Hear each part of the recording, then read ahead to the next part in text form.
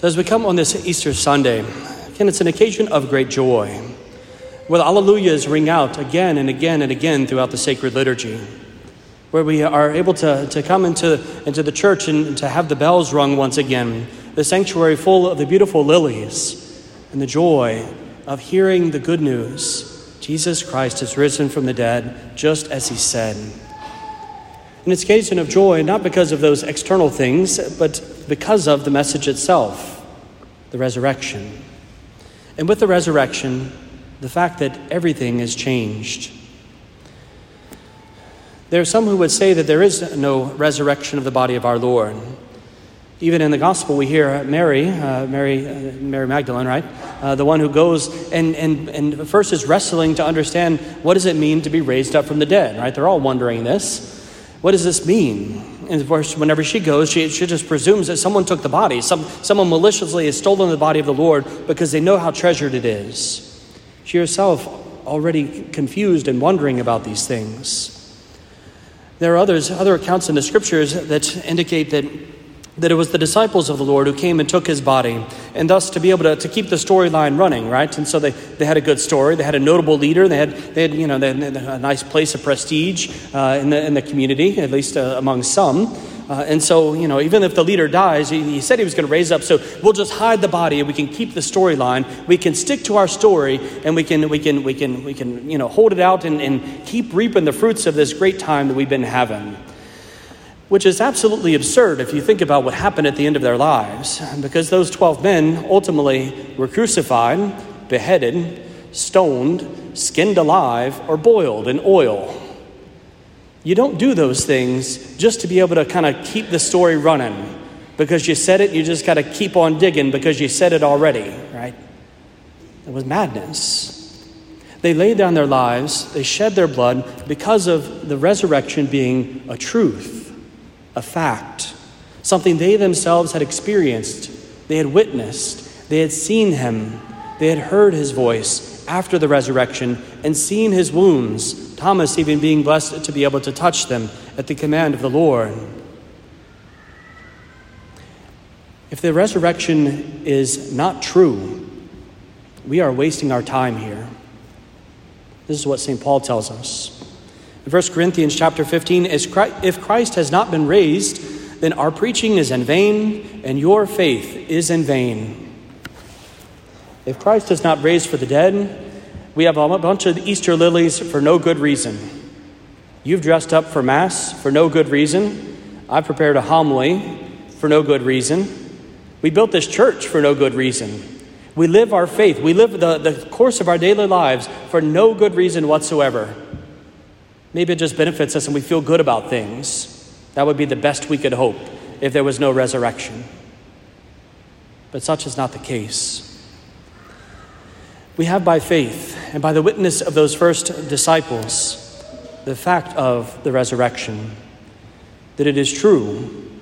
It is not some magic trick or sleight of hand. It is not trickery and deception by the apostles.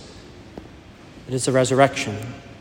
Christ has been raised up in the flesh, our flesh. On account of this, again, things change. What otherwise would be a rather interesting historical character with some great quotable things that we can put on our walls or on our refrigerators to motivate us to be good people, now becomes the Son of Man, the Son of God, God in our very flesh, who gives us the words of everlasting life, not just nice sayings. On account of the resurrection, death is dead, fascinatingly enough. Death itself is conquered. It has no power over us. It is a transition, a change. For those who mourn, those who have passed from this earthly life, there is looking forward to with hope, where one day there will be a reunion with those whom we mourn. Every one of us has within our heart a desire for everlasting happiness. Sometimes we fulfill it with good and holy things, the things of God, and sometimes we fill it with things that are lacking, the things of the world, the pleasures of the flesh. But in the end, all of us have a desire for happiness. And if it were not for the resurrection, that desire would never be able to be met. We would simply have this world, and we would do the best that we could to make ourselves happy. But in the end, it will not last. But in the resurrection of Christ, the happiness that we desire can be attained. It is ours if we are willing. On account of the resurrection, hope is given to those who are hopeless. Those who may feel that they are so far from God, so lost in this world, so unable to do anything moving forward, can look to Christ and be assured that there is always hope. There is always a chance to move forward, a fresh start, a new creation. On account of the resurrection, we need not remain bound in our sin. We need not be confined to illness in this life. We need not always to be pressed in discord. We need not have hatred or simply resign ourselves to the wounds of our flesh or our spirit. On account of the resurrection, there is hope, there is faith, there is joy, there is reconciliation, there is mercy, there is peace, and there is eternal rest. And in the end, the resurrection of Jesus proves for me one thing, that everything that Jesus said is true. Because if a man can raise himself up from the dead, I should listen to everything he's got to say. Every last word of it.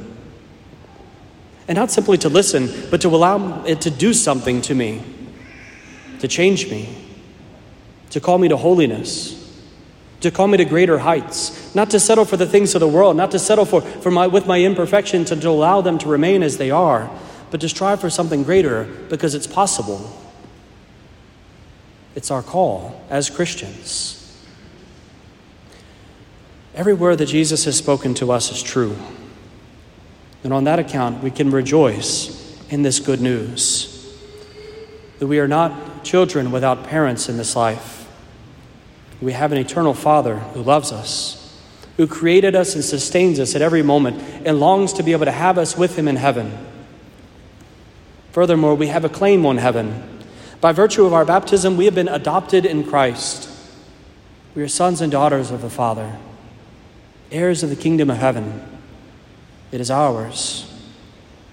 And lastly, the great encouragement to us, the reminder that every cross that we bear in this life, whatever it may look like, every single cross we bear, every suffering we endure, every sorrow we experience, every pain, every agony, every anything that is not joy, all of it, if endured with the love of Jesus Christ in our hearts and for Jesus Christ, will lead us to glory. There is certainty here. There's not just a good chance or great odds. There is certainty. As we offer this Easter Sunday Mass, it is for us to allow our hearts to rejoice, to allow them to be lifted up to the Lord as our voices are lifted up to the Lord, singing the joyous alleluias through this liturgy. It is for us to rejoice that God, our Father, has created us and loves us. And even though we have sinned, he comes to redeem us by the death and resurrection of his Son. And we rejoice that that Son has come among us, taking on our flesh, and walks with us each day on the way to paradise. Let our hearts rejoice at this good news and look forward to the day where we too will experience that great resurrection of our own bodies and behold the Son face to face.